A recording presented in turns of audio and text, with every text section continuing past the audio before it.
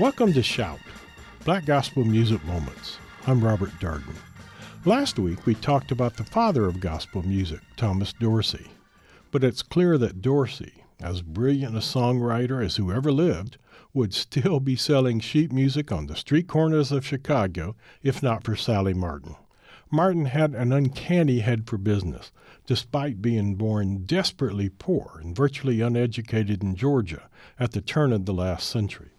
Once in Chicago, she met with repeated rejections from Dorsey, who didn't like her plain country-flavored voice. But Martin saw what Dorsey didn't, that sheet music sales and proper promotion could elevate his original songs into a whole new genre of music. With Kenneth Martin, she founded Martin & Morris Publishing, which publicized the music across the country. And she founded the Sally Martin Singers to take the music from Chicago to the world. In the end, despite her ragged voice and sometimes testy disposition, the National Convention of Gospel Choirs and Choruses named her, quote, the mother of gospel music. And everything you need to know is in this simple gospel song. Jesus is the answer. He's all I need. Recorded for Capitol Records in 1949. He's all I need. He's all I need.